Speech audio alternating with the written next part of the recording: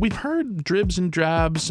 She laid some of it out in broad themes out in her inaugural address on January 1st. And really, there's three major things that she's focusing on. One is affordability, another is public safety, and the third is economic opportunity. Hi there, it's WAMC News Director Ian Pickus. And on this episode of the WAMC News Podcast, we preview New York Governor Kathy Hochul's State of the State address. After becoming the first woman sworn in for a full term as New York Governor, Democrat Kathy Hochul is about to deliver her State of the State address. And it comes as she prepares to unveil her budget plan and while she stands by her embattled pick for the state's next chief judge. You'll have a hearing. It will go to the floor of the Senate because that's what this Constitution provides for. Joining me now to preview the governor's address and the legislative session is Capitol reporter John Campbell of WNYC. Hi, John. Hi, Ian.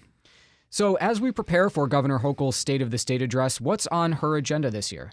Well, we've heard dribs and drabs. She laid some of it out in broad themes out in her inaugural address on January 1st. And really, there's three major things that she's focusing on. One is affordability, another is public safety, and the third is economic opportunity. And what form those topics take, we'll see in her State of the State address and later in her budget address, which is really when the rubber meets the road. That'll come later this month. So, public safety is a really interesting one that we're going to be looking at because she's facing a lot of pressure. She faced a lot of pressure from her Republican opponent, Lee Zeldin, to take more action on, say, the state's bail reforms of 2019.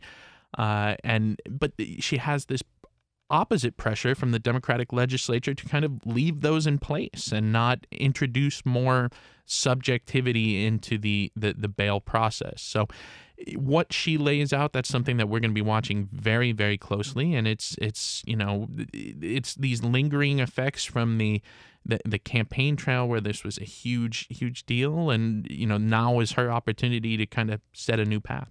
Well, what have Speaker Carl Heastie and the Senate leader Andrea Stewart-Cousins said about criminal justice this session?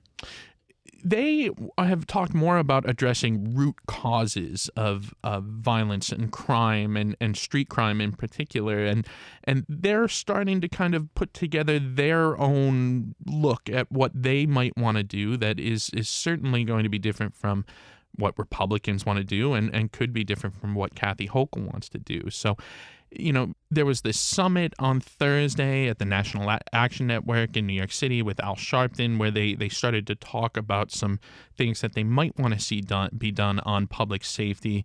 But that was held in private. We don't know exactly what was discussed, but these are things that we'll see start to play out. And really, it's going to start with the governor's address on Tuesday.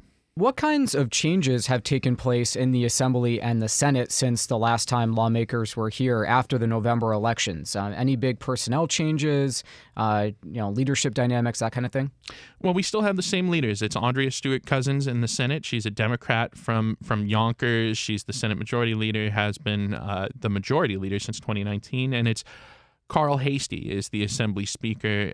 He's a Democrat from the Bronx. So the leadership at the top level stays the same, but there's been some pretty key committee changes. Deborah Glick is a Democratic Assemblywoman from Manhattan. She, for years, was the higher education chairperson. Now she's going to be the environmental conservation chairperson. We have a new environmental conservation chairperson in the Senate as well, Peter Harcum from Westchester. So, the top leaders, the three people in the room are going to be the same. It's Governor Hochul, it's Speaker Heastie, and it's Majority Leader Stewart-Cousins. Let's talk about a member of the minority for a moment, Lester Chang, a Republican from ? The Democrats would say.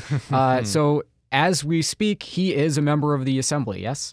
Yeah, absolutely. So he defeated Democrat Peter Abadi in Brooklyn, and Peter Abadi was a 3-decade incumbent who did not expect to lose, quite frankly, and Assembly Democrats did not expect him to lose. So, but he did lose on Election Day. But there are these questions about whether Lester Chang actually lived in Brooklyn for 12 months leading up to his election, which was the minimum requirement in a redistricting year. So there's quite frankly, a decent amount of evidence that suggests that he was living in Manhattan rather than Brooklyn at the time, right around that time period. So there is this push among some Assembly Democrats not to allow him to remain an Assembly person, and they could take a vote to remove him from office.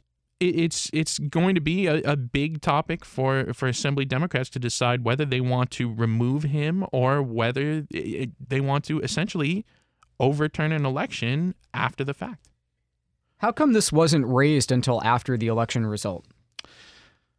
Well, I mean, it depends on who you're asking. I mean, Republicans would say it's because the Republican candidate won. But I actually spoke to Carl Hastie, the Assembly Speaker, and he said, well, it's a little more complicated than that.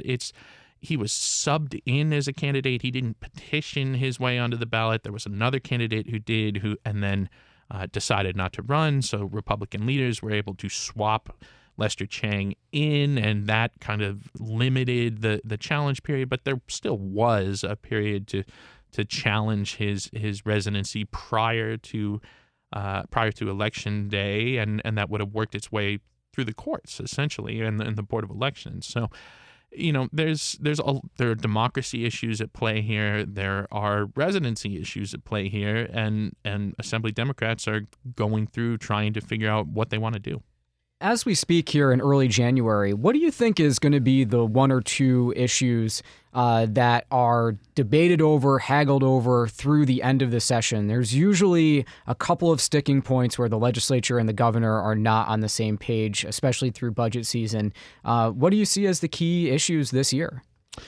Well, I think there's a few different things. I mean, we mentioned public safety, and I think it's pretty clear at this point that the governor may push for changes to further changes to the bail reform. She was able to win some last year, and that's something that Democratic leaders are going to push back on. They stand behind the bail reforms and the purpose for the bail reforms, which from their view was to avoid criminalizing poverty, essentially. So that's one area. I think the area of taxes could be one, too. You're going to have progressives already. They're pushing for higher taxes on the wealthy. Governor Hochul has come out and said, well, now is not really the time to increase taxes. So that's kind of a perpetual issue at the Capitol, and it should be one this year as well. And I think that's another area where you might see some divergence between Governor Hochul and the left wing of the party. And speaking of that, you've set up very nicely a conversation about Hochul's pick for chief judge. She is facing a lot of pushback from the left right now. Where do things stand?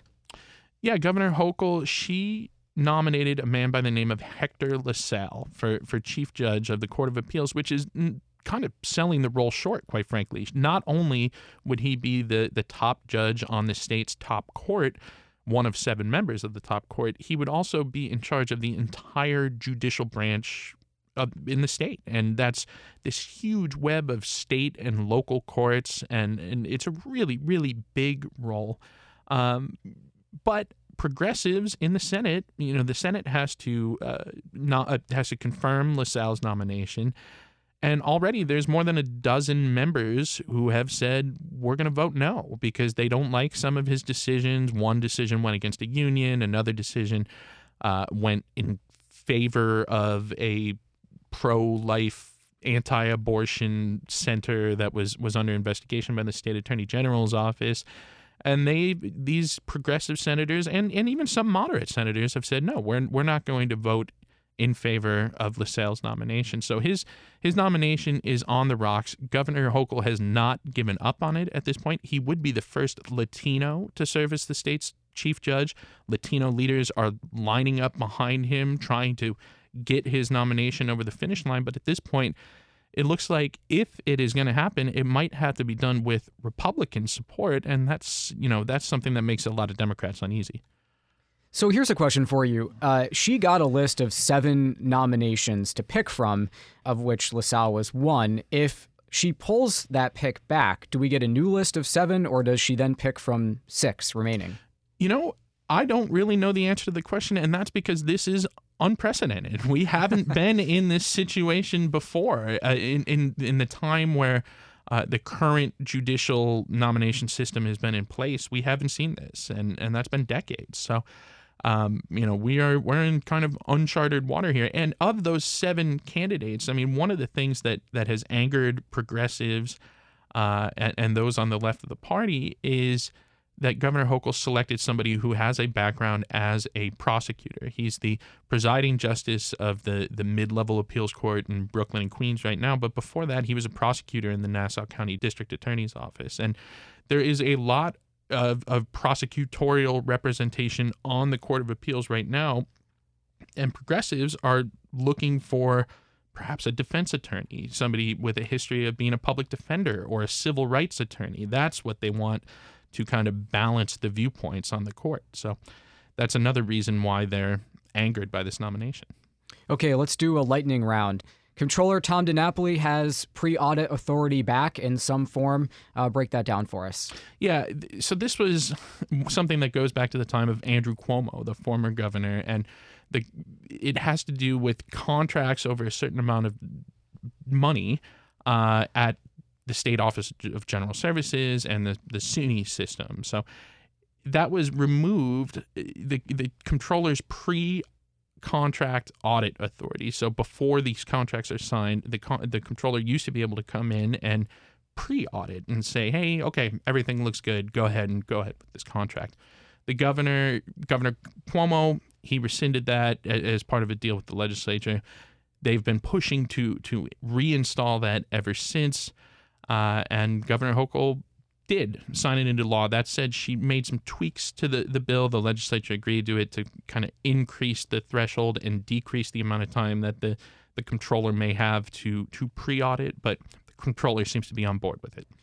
New York State is losing its longtime budget director, Robert Mujica, who's taking a position in Puerto Rico. Does that loom large in the upcoming budget process this year? He's somebody who's been in the upper echelons of New York State government for quite a while. Yeah, absolutely. Robert Mujica was not only Kathy Hochul's budget director, but also Andrew Cuomo's budget director, and before that worked for Senate Republicans on any number of budget and negotiating issues. So he was a longtime steady hand that was involved in these kind of budget negotiations. He obviously had a big role in crafting the Governor Hochul's new budget proposal, which we'll see in a couple weeks. But he's going to Puerto Rico for a role with the Puerto Rican government oversight board, and he won't be there. And we don't know who his replacement is yet. So certainly that does loom large because he is a towering figure in budget negotiations, and we don't know who will replace him yet. What do you think the impact of New York State being between health commissioners is right now? Well, I mean, listen, we're in the midst of a potential triple-demic, right? And we've got the flu, we've got COVID. I mean, it is a difficult time for health regulators still. We are still in the pandemic. So, that said, the health department is a huge agency with a lot of non-appointed professional staff that keep the trains going. But anytime you don't have somebody in the head role and don't have a permanent person in that head role, it's at the very least an image problem. But we'll see how long it takes the governor to appoint a new health commissioner. What are the differences from your perspective in the Capitol a year and a half into Governor Hochul's tenure compared to the years that we spent with Governor Cuomo? Well, certainly, even with all we just said about the friction between Governor Hochul and the legislature, it is a different relationship than it was with Governor Cuomo. I mean, it was adversarial, and some of that, adversarial nature is necessary because it is a system of checks and balances. It is supposed to be adversarial on some level. But Governor Hochul has struck a more collegial tone. She did just sign in a huge pay raise for legislators to the tune of 29% or $32,000. That is something that, maybe Governor Cuomo would have held out to trade something for, because everything gets traded for something in Albany. And we didn't see that happen with Governor Hochul. So generally she is trying to strike a more collegial tone. I think most lawmakers would say they prefer working with Governor Hochul over Governor Cuomo, but that's going to be put to the test in the coming weeks, particularly with this chief judge nominee. Okay, last thing, true or false? The Buffalo Bills will win a championship before the New York Mets win their next championship. Oh, that's a good question. Well, I mean, they're going to have an opportunity to do it first. I am a huge Buffalo Bills homer, as you know, and I am, relieved to see the good news about Damar Hamlin, who suffered cardiac arrest on the field this week. So I'm gonna, I'll say yes. Let's ride the good vibes here, and let's say the Bills will win before the Mets, but maybe that's more of an indictment of the Mets historically speaking than applauding the Bills here. John Campbell, be true to your school.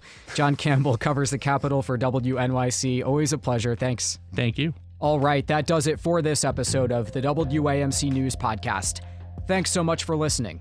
Until next time, I'm Ian Pickus.